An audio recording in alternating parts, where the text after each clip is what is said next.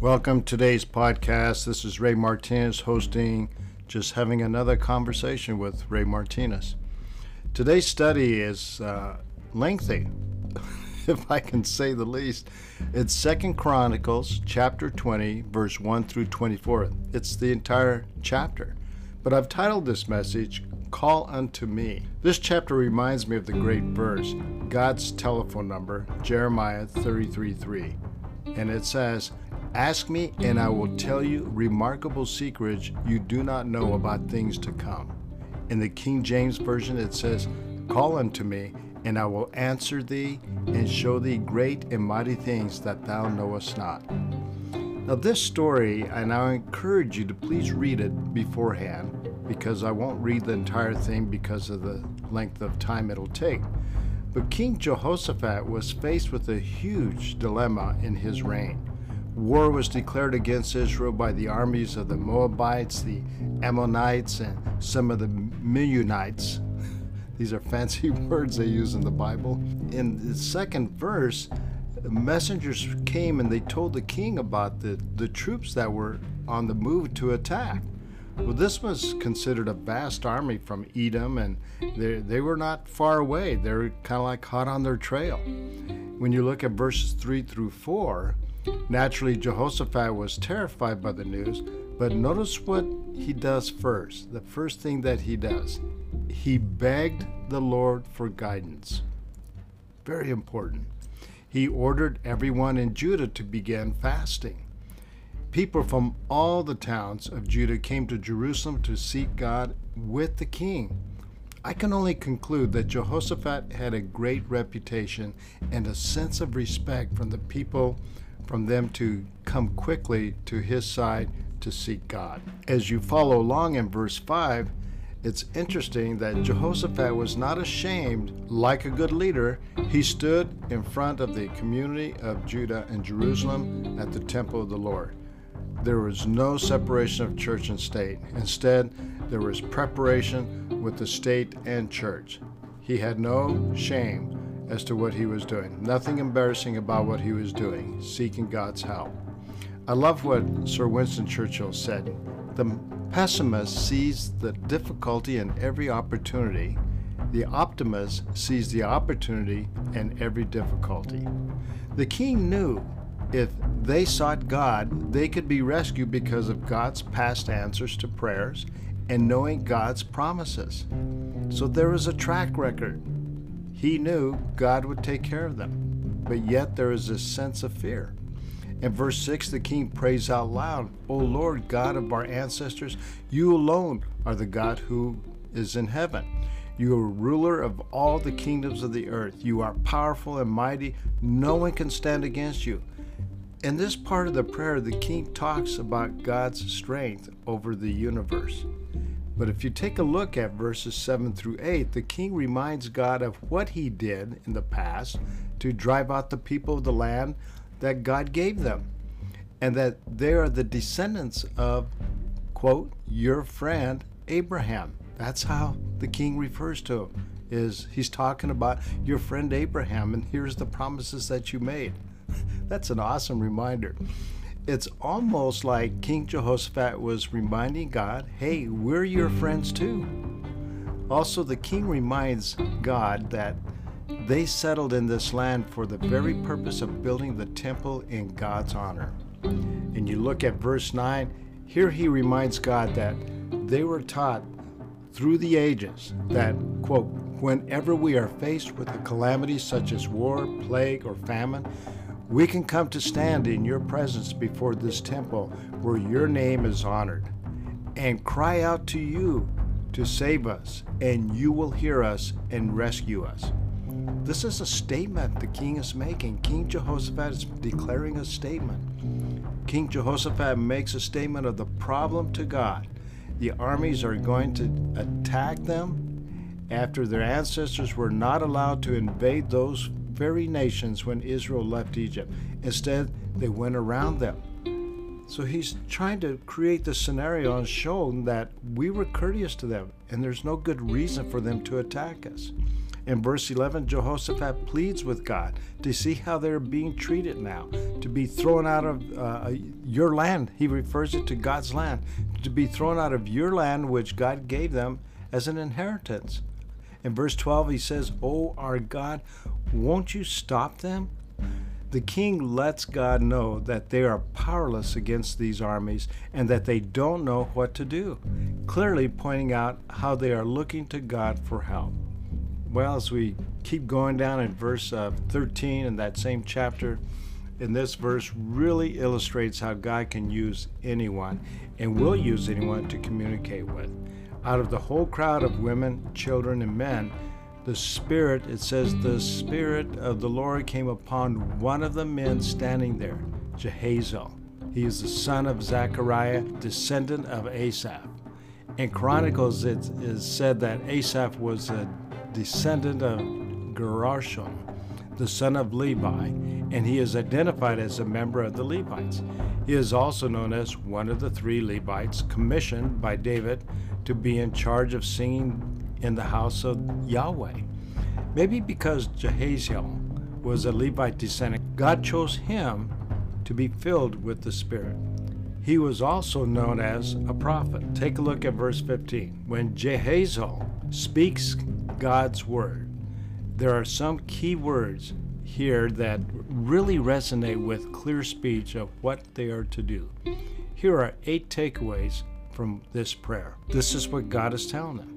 Number 1, he tells them to listen. Twice he says this. And number 2, don't be afraid. He says this twice as well.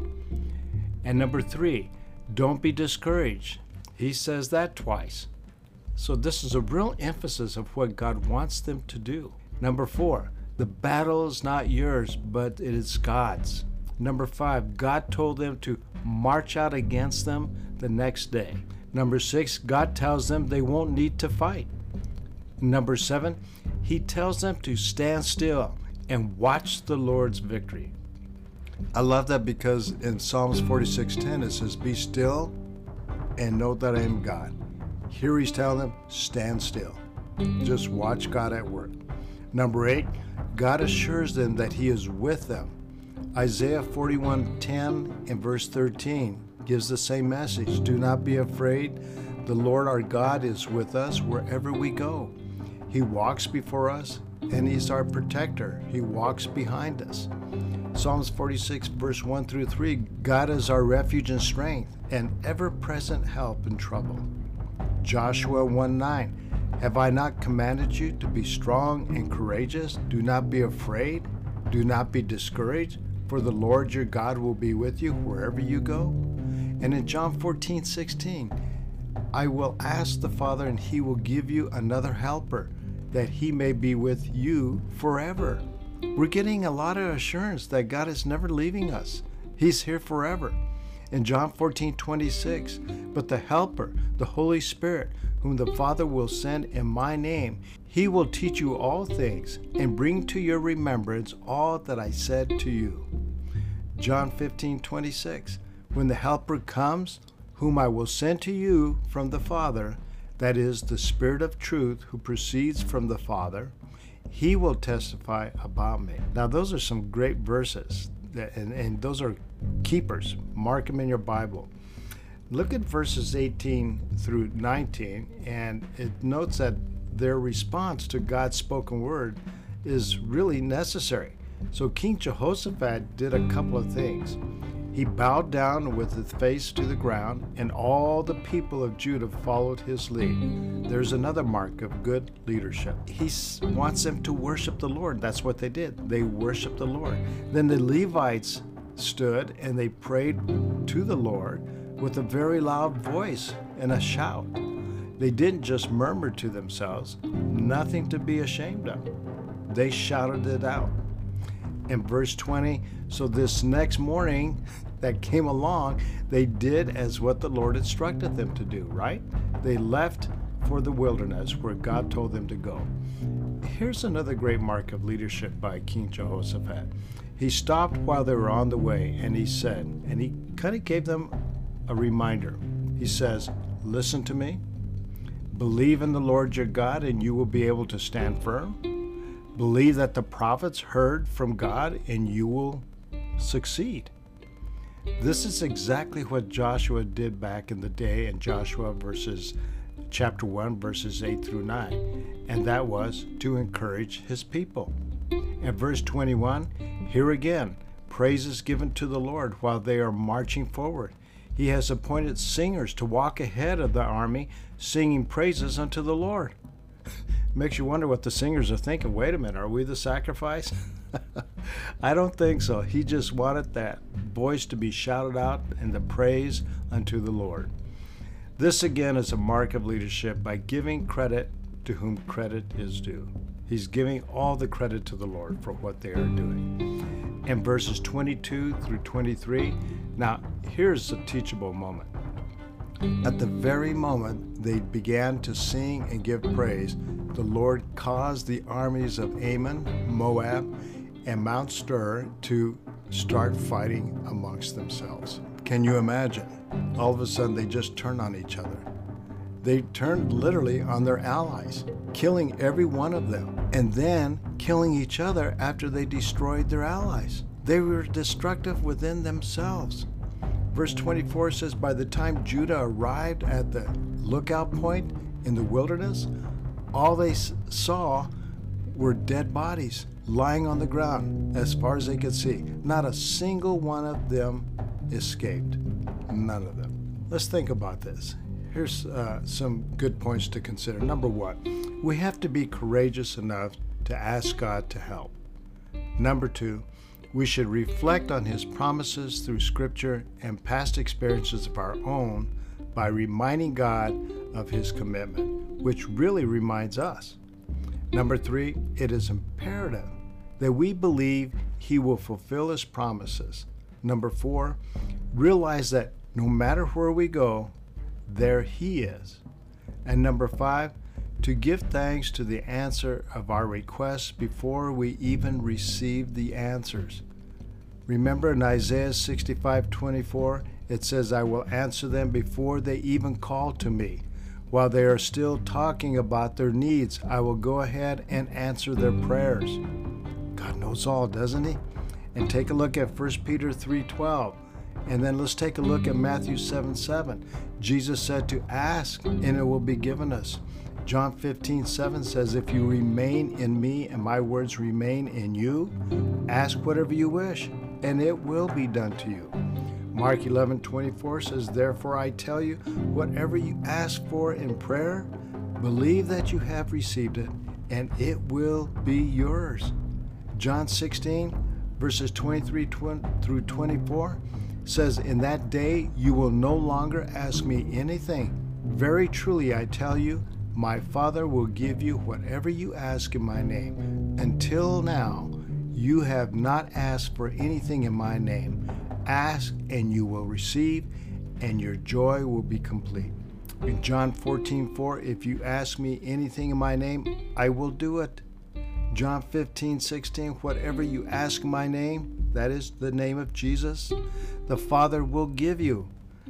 God can make good out of anything. He can make good out of any kind of calamity in our life, especially when we think that we cannot see the end of the tunnel.